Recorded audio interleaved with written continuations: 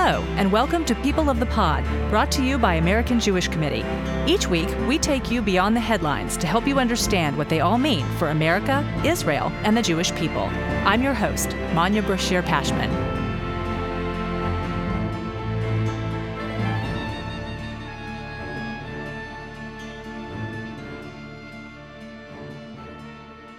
American Jewish Committee has 14 international offices around the world. This week, we checked in with some of those offices to learn what they're seeing and hearing on the ground since the October 7th Hamas terrorist attack on Israel. In an earlier installment, we took you to Europe, Africa, and Latin America. Our journey continues today through Asia, Berlin, and Abu Dhabi. We started in South and East Asia and the Pacific Islands. Since director of AJC's Asia Pacific Institute was en route to Indonesia, we caught up with Assistant Director Hannah Rudolph. Hannah, let's start with Indonesia, a predominantly Muslim country, the country with the world's largest Muslim population. In fact, where AJC has made tremendous inroads in recent years, engaging with faith and political leaders. What has the response to the October 7th attacks been there? The Indonesian government doesn't have ties with Israel, though it does support a two-state solution. So we don't expect a vocal support for Israel. But the anti-Semitism and the conspiracy theories, the false narratives have been incredibly alarming. There was a rally on November 5th, the pro-Palestinian rally, and rally organizers think that there were 2 million people who turned out for that. So we're talking huge numbers. The prevailing narrative there is really that Israel is the indiscriminate aggressor. They are just killing women and children for no reason in Gaza. There's very little mention of Hamas's massacre on October 7th, and that's the narrative. AJC has taken several delegations of Indonesians to Israel for our Project Interchange. A lot of our alumni have been receiving death threats, and we're not talking about death threats for posts that they're actively making right now in support of Israel. We're talking about death threats because, some long time ago when they were on this delegation, they posted something that was seen as like something pro-Israel, and now they're receiving this kind of pushback and hate and condemnation for it. You mentioned the dominant narrative. Are there other narratives developing? One of the most, I think, notable and disappointing reactions across our region has been China. China refused to condemn Hamas's terrorist attack on October 7th, and there has been a notable uptick in anti-Semitic rhetoric across Chinese social media platforms, which, as you know, are heavily censored when the government chooses to do so. So here the government is choosing not to censor. And in fact, several state-run institutions are actively promoting radically anti-Semitic content. So I'll give you a few examples. CCTV described Jews as accounting for 3% of the US population and manipulating and controlling their words, 70% of the country's wealth. The China Internet Information Center compared Israel to the Nazis.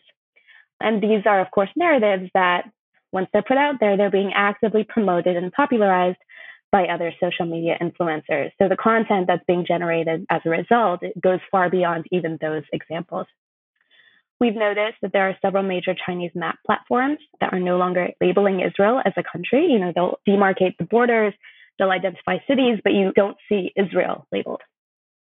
Most likely, China is seeing the current conflict within the context of the US versus China, and this whole conflict is just another opportunity to champion itself as the leader of the developing world. It's a continued strengthening of the China, Russia, Iran, North Korea bloc of malign actors. It's just very laughable, really, that China is maintaining what it describes to be a position of neutrality when, one, it won't condemn Hamas's attack, two, it won't condemn anti-Semitism, but instead, it'll explicitly denounce Israel for, quote, going beyond self-defense and, again, in the foreign minister's words, collectively punishing the Gazan people in its counterstrikes. What are we seeing in Australia, where the Jewish community numbers about 100,000? I know historically anti-Semitic incidents per capita have remained low there. The Australian government has, by and large, really supported Israel in the same way that the U.S. has. But the politics and public sentiment also look a lot like here. So there's been growing pressure for the government to call for a ceasefire, things like that. The uptick in anti-Semitism also looks a lot like here. It's been very alarming. There's actually a very sizable Jewish community in Australia. It's about 100,000, and Australia has the largest number of Holocaust survivors per capita. Just to give some context, since October 7th, the Executive Council of Australian Jewry has documented 221 incidents of anti-Semitism. So we're just talking about 1 month. This includes threats to Jewish schools and synagogues, property damage, even a few physical assaults. There has also been large pro-Palestinian demonstrations. I think the one that probably everyone saw in the news is a demonstration on October 9th. So we're talking just 2 days after the attack outside of the Sydney Opera House, where pro-Palestinian protesters were chanting "Gas the Jews." Remarks and resolutions coming out of the United Nations General Assembly have shown little support for Israel since the beginning of this conflict. There was a resolution calling for a truce. This week, there's one calling on Israel to withdraw from the Golan Heights, the buffer between Israel and yet another hostile neighbor, Syria. How have the nations in the Asia-Pacific voted on these resolutions? I would say that the most kind of encouraging signs coming out of some of these countries have really been in terms of the government's position. So I want to especially highlight Japan, South Korea, and India. These are all countries that have joined the U.S. in condemning Hamas's attacks on October 7th, affirming Israel's right to self-defense. They all abstained from a recent UN General Assembly resolution that called for an immediate humanitarian truce. And the reason why they abstained is because there had been a Canadian amendment to unequivocally condemn Hamas's terrorist attacks and demand the immediate release of hostages. This amendment was backed by the US, but was rejected by the resolution. And so these three countries all abstained. We see that as a positive. The Marshall Islands and Micronesia, both Pacific islands, voted against it. They have always been strong supporters of Israel. We're incredibly grateful for that relationship.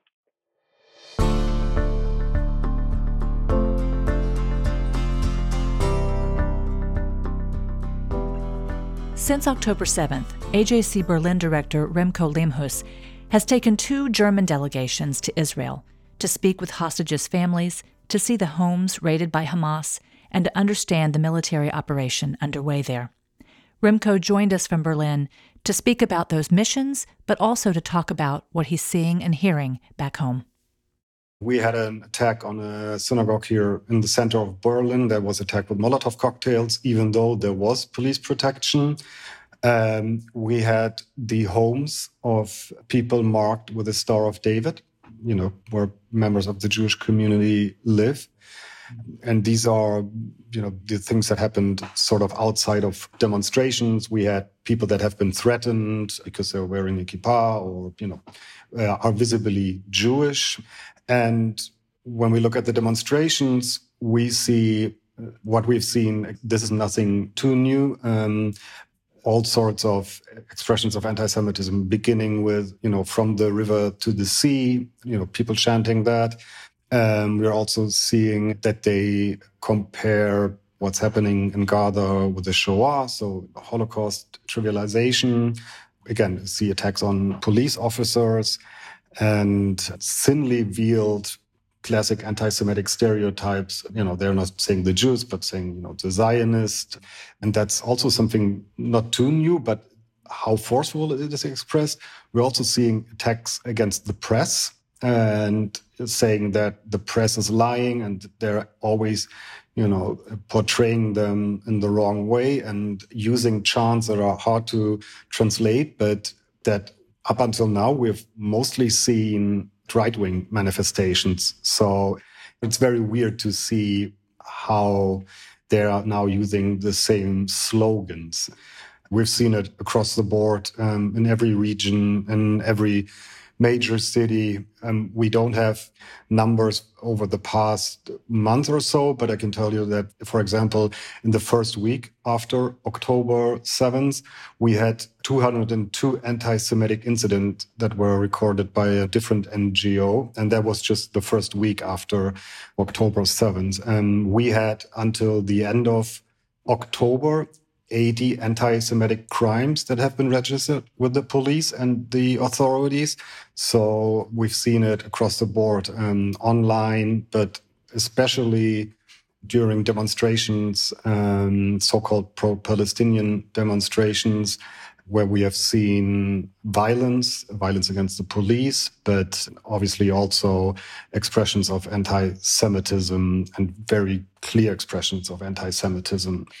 And that's been frightening, to be honest, because we have seen these things kind of before during other rounds of conflict between Hamas and Israel, but this time it's just the sheer number and the openness is pretty stunning. And I cannot recall a moment where we have seen this kind of openly expressed anti-Semitism. Are you also hearing it from government leaders? I have to say that, especially for Germany, that the government, the ministers, they are all very clear in their support for Israel. And this is obviously not a winning theme for them oftentimes, but the chancellor is very straightforward in his support for Israel on numerous occasions. The economy minister, Minister Habeck, has put out a video that got a lot of attention where he very clearly addresses anti-Semitism coming from the left. So sort of his own, he's from the Green Party. So, when he's talking about anti-Semitism from the left, he's sort of talking about, where he is coming from. And I think that's always a good starting point for people when they talk about anti-Semitism, always, start by addressing it in your own sort of political spectrum and not pointing fingers at others. And so I think that this is a very good sign. And today, we are weeks after October 7th, and they are still, very forceful in their support for Israel, which, again, given the pictures that we unfortunately see coming out of Gaza, I wouldn't have imagined that it would be the case, but it still is. So that is good. What is still lacking, in my opinion, is, or something that we have seen over the past years and now seeing much more, is that there's a gap between sort of the political class, if you like to call it political class, or politicians, and mainstream society. But then again, government leaders have had the opportunity to see the battleground firsthand, right? I mean, you've taken 2 delegations now. Can you tell us what they've seen, what they've heard? So I was on 2 missions. The first mission, this was a delegation with members of parliament, members of the European Parliament and other national parliaments from the European Union, including 2 German members of parliament.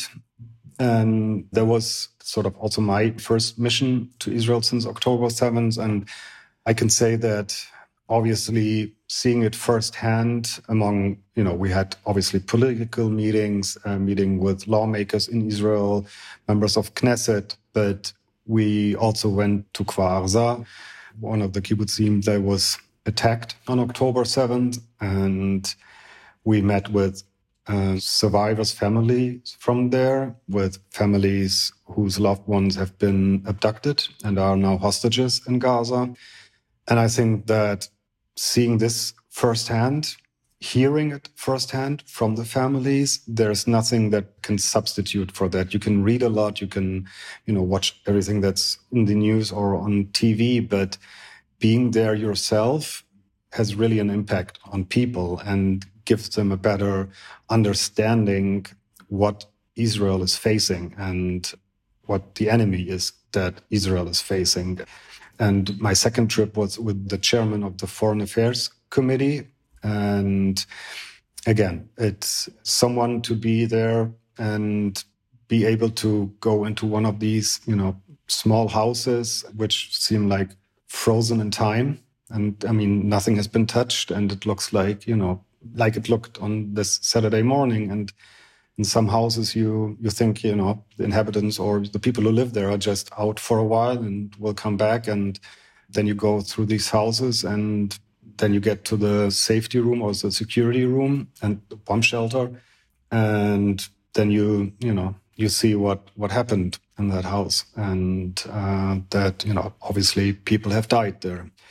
And then again, speaking to the families, to the survivors, and seeing how desperate they are, and is something that no one will ever forget who was there, and will impact everyone going forward, and obviously will also have an impact on how they view the ongoing military operation in Gaza differently than somebody who's just, seeing it from the news.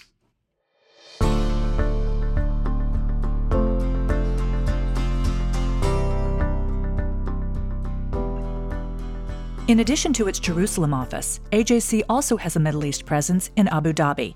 With us to discuss how Israel's Abraham Accords partner, United Arab Emirates, has been reacting to the news is AJC Abu Dhabi Director, Ambassador Mark Sievers. Mark, welcome to People of the Pod. Hi, Manya. Great to be with you.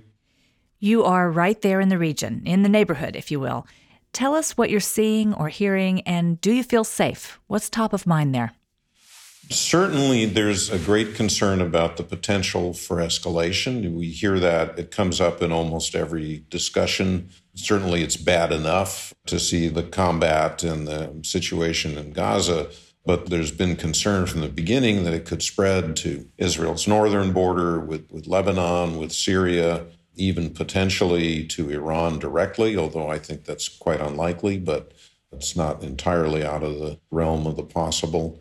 But I think, the U.S. military presence in that sense, in the 2 aircraft carrier groups that are in the waters in the Mediterranean and the Red Sea, but there is a significant U.S. military presence that's been brought into the region to help deter an escalation, an expansion of the fighting to Lebanon and Syria. Does the tiny Jewish community there feel safe? First of all, threatening or commenting in a hostile manner toward people here because of their race or their religion or their nationality is a crime. It's taken very seriously. There have been a few cases of Jewish people, not anyone I'm directly involved with, but I'd heard about, who took some complaints to the police, and the police took action. So there's a legal basis to ban any public expressions of anti-Semitism. The messages we've received are to keep a bit of a low profile, avoid being obvious or provocative. But other than that, everything's normal. I walk around the city, I drive myself, I go to a lot of public places. I feel perfectly comfortable. I don't feel any particular tension. I'm sure if there were any threats, specific threats, that we would be notified. I'm not aware of any. Look, it's a difficult period, and emotions run high, and certainly emotions are high in Israel, but they're also high across the Arab world. There is a lot of, as I said earlier, a lot of concern for Palestinian civilians. I think to some extent Hamas has managed to project itself, particularly through social media, as the embodiment of the Palestinian people in a way that's kind of hard for us to understand, but it's out there, and that is a factor. Here, the Israeli embassy is open and functioning, and there's also a consulate in Dubai that is open and functioning. My understanding is that at least Israeli ambassadors in the other countries, including Egypt and Jordan, have been asked to come home, not because they've been kicked out, but out of security concerns. So I think it also speaks highly of the environment in the UAE, that the Israeli diplomatic missions are still here. But will the relationships that AJC has built, that Israel has built through the Abraham Accords, are they strained, or is your work continuing through all of this? As I keep saying, this is a difficult period, but I think we're all hoping that we'll all get through this together and that there will be a new situation after the military campaign is completed, that we want to see the hostages released safely. And that's very much on people's minds. A number of people here have family or friends who either died on October 7th or in some cases were kidnapped, or they know somebody who was.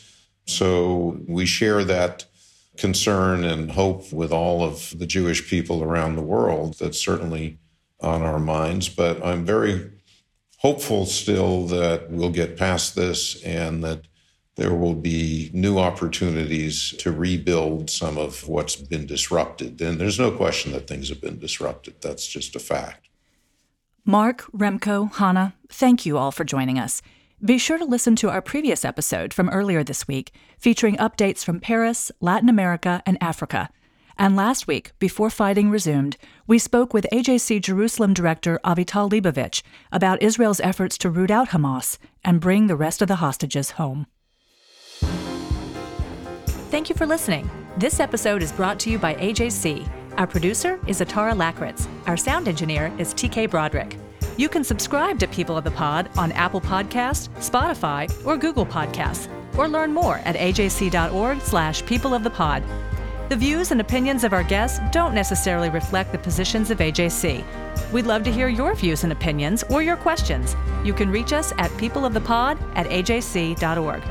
If you've enjoyed this episode, please be sure to tell your friends, tag us on social media with #PeopleOfThePod, and hop on to Apple Podcasts to rate us and write a review to help more listeners find us. Tune in next week for another episode of People of the Pod.